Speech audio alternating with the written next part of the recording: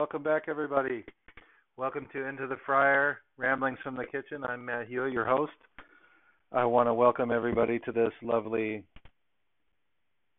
Thursday, July 26th. And thank you for listening. Bienvenidos a todos a escuchar mi podcast de Into the Fryer, Ramblings from the Kitchen. And I wanted to, I said thank you for listening, and I really do want to thank you. This has been such a fun journey and learning experience. I'm learning about myself, learning about life, learning about how to express myself clearly and fluently and with fluidity. And sometimes that happens and sometimes it doesn't. But I wanted to let you know I had to take a few weeks off because I had to decompress because of the angst and anger and anxiety I was feeling surrounding the immigration issues and how that is affecting the food and restaurant industry as a whole. And oddly enough, now there's a whole nother set of issues. Talking about there's a whole other set of issues about the tariffs that are happening and how it's affecting farmers and the meat industry, and shit is just going fucking wild right now. And it's I had to push back a little bit and remove myself from that so I could get back to enjoying the summer and enjoying what the podcast is about. Not that and let me preface this and say, not that I didn't enjoy talking about the immigration issues and the people that I worked with over the years, but I could go down a whole rabbit hole and get to a really dark place really quickly, where all I see is red. And that's not good for anybody, especially me. So, that being said, I wanted to talk about what everyone's doing on the grills and this summer and what people are cooking. I can tell you for myself, I love grilling.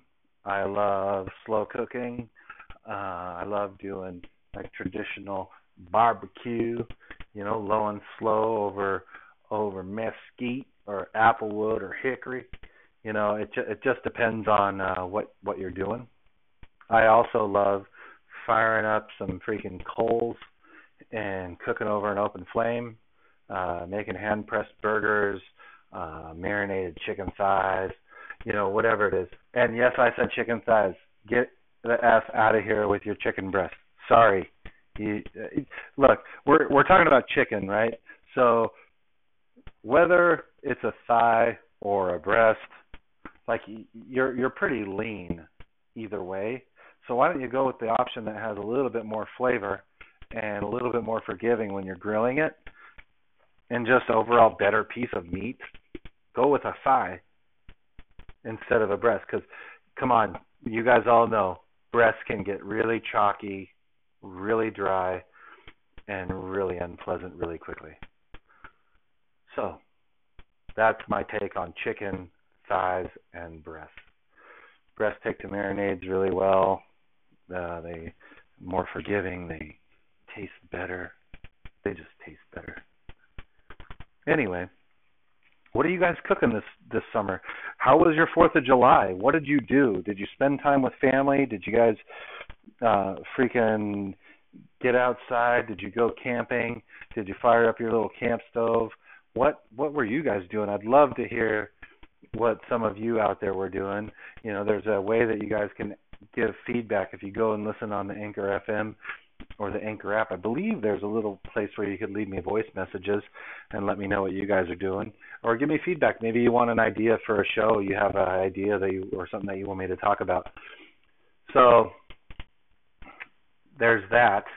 But I have recently been on a little bit of a pork baby back rib kick, and man, I have this old school like I mean this smoker. It's like a double barrel smoker that's probably 400 years old, and I don't use it very often to smoke because really like if I'm gonna do something in that smoker, I usually am trying to do some pork butt, uh, and it takes forever, man. And it's a labor of love, and I need like a couple of days to do it.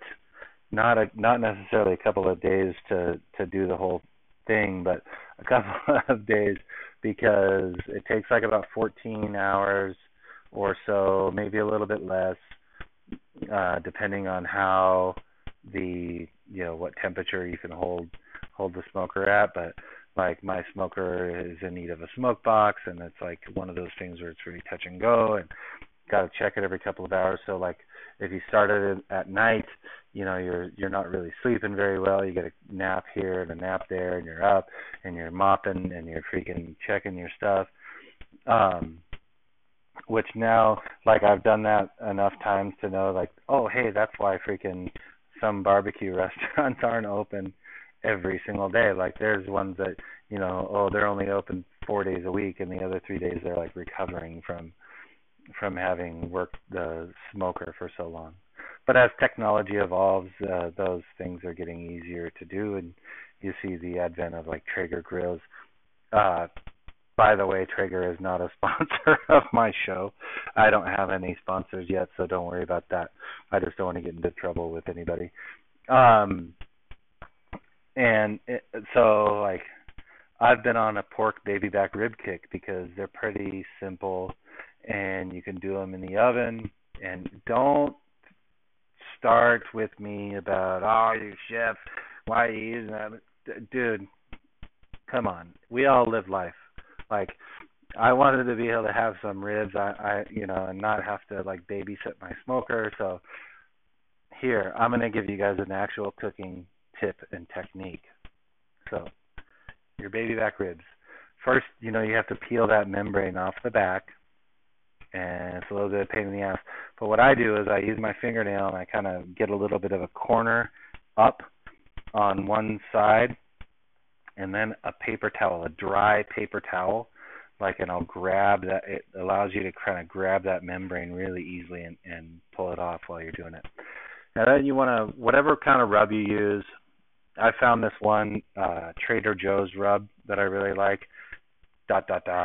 Trader Joe's does not sponsor my show. Maybe they will someday. Who knows? But I found this one. It's got a little coffee in it and some herbs and different things. But you can doctor those up. You can make your own completely. You can find a recipe on the World Wide Webs. A lot of the barbecue and grill companies have their own. I mean, maybe your local barbecue place has a dry rub that they sell. I don't know, but there, you can like.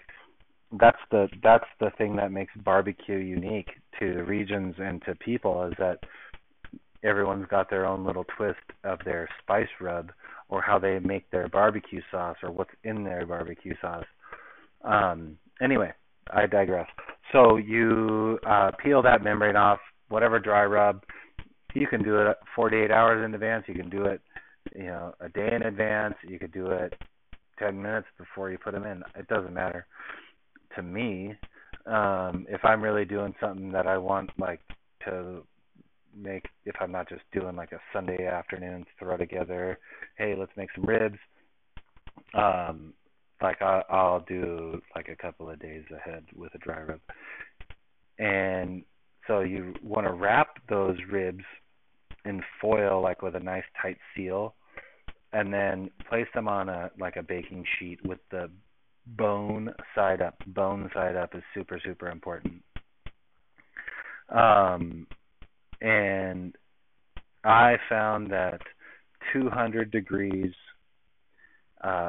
depending on the size of the ribs, like minimum of 4 hours. You may have to go 5. Very few cases that I've seen where you've had to go longer than that. But if you do go longer than that, I mean, just know like the meat's gonna, the slower you cook it, the more it's going to tend to separate. So it's not necessarily a bad thing, but you don't want to have it where it just everything falls apart and you have like pulled pork, because you do want to be able to like cut a rib, and then like it should be able to just pull away from the bone, with a nice easy bite. But so 4 to 5 hours, 200 degrees, bone side up. Take them out of the oven, let them rest for about a half hour, 20 minutes. You can let them rest longer, doesn't matter. And then you open those little foil packets up and you drain out all the liquid, and then you could finish them in the oven, or you could finish them on your grill. If you're finishing them in the oven, then you're going to go 350 with whatever barbecue sauce on, and then meat side up, 350, 10 minutes, boom, brush again, put them back in, 10 minutes, pull them out, and do that for 50 minutes, 50, and then let them sit for a little bit, and then you should have some beautiful, glorious ribs. If you're going to finish them on the grill, then you can, you want to let the coals get down a little bit, not too hot, because that barbecue sauce has sugar in it. Sometimes your rubs have sugar in them, tend to caramelize really quickly, and you don't want them to go too fast because then they'll burn and be bitter. But anyway, they get a nice little, like I did some ribs the other night, and they get like a nice little lacquery, shiny finish to them. Oh man, they're so delectable. And then they start to cool down a little bit, and it gets a little sticky, icky. And yeah, I'm like salivating right now thinking about those ribs I made. In any case, I love freaking cooking in the summertime outdoors. I love firing up the grill. I do that maybe like 3 times a week, sometimes more. I love making tacos. I love grilling steaks, pork chops, you name it. I love grilling vegetables. One of my favorite things to grill is asparagus. Do you guys like asparagus? I freaking love it. Makes your pee stink. I don't know what that is, but man, asparagus on the grill with a little like pepper, a little lemon juice, outstanding. Anyway, I was talking to someone earlier about flank steak versus skirt steak versus beef flap meat. You're like, flap meat, what the hell is that? Flap meat it comes from the same area as a skirt and a flank, and so that area of the steer is going to have like a heavily striated muscles, and so it's always now, because of the advent of so many Mexican restaurants and Latin American cuisine, there's a heavier price on like flank steak and skirt steak, and so then the next cut that people started to use was called flap meat, F-L-A-P, flap. And even now that's gone up in price considerably, but all similar cuts. Great, those are kind of the typical cuts that you'll see in carnicerias for like arrachera or steak ranchero, or they'll thin slice it for your carne asada. And I also forgot the hanger steak is also good, or a hanging tender is also a good cut for that. I love making tacos. Love making. I grew up on Mexican food, and I've told people this for a long, long time, is I could eat Mexican food for every meal, like 24/7, 365. I don't know if you guys have that same love and desire for Mexican cuisine like I do, but I could eat Mexican, Latin American cuisine all the freaking time. Seriously. I love making guacamole. In fact, I have a tattoo of a guacamole recipe on my arm, along with a pico de gallo recipe. But you should ask me about it sometime. Maybe when we start like doing like video with the podcast, I'll show you guys my tattoo. But for those of you that know me, know what it looks like. And I also have a pig butcher's chart tattooed on my arm. But I've got a lime, a chile, an avocado. I've got a red onion. I've got some garlic and an heirloom tomato. And so the garlic and the tomato would be designated solely for my pico de gallo. And I will never, ever put a tomato in my guacamole, personally. I just don't see the need for it. But lime, chile, avocado, and my tattoo is not completely finished, so you didn't hear me say cilantro, but cilantro, and then of course salt. You need salt because food doesn't come with flavor. But anyway, it's been a nice little respite, nice little time to take a break. And I'm glad for being able to put the podcast out there and voice my opinion, because I think that sometimes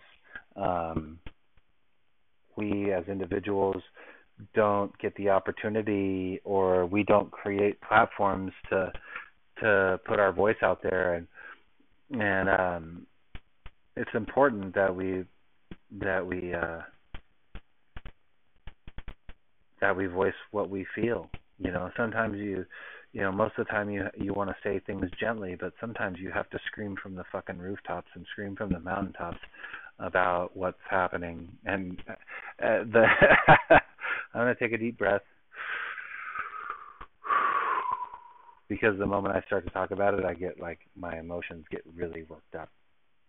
And one of the reasons why I took a couple weeks off to let myself remember, hey, this is about this is about food, but the food industry is about food, man.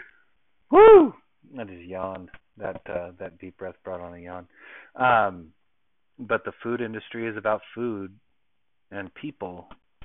Food is about people, and unfortunately, in our country, we're having a big people problem right now, and it's sad. But I digress. I don't know, man. I'm just rambling today. It's nice to be back in the saddle. It's nice to come and talk to you guys for a little bit. I don't have much more to say, except I would love to hear back from some of you out there, whether it's on a Facebook post or an Instagram comment, or on Twitter. On Twitter, I will tell you my Twitter is Matt Dude on Food, MattDudeonFodd, Matt Dude on Food.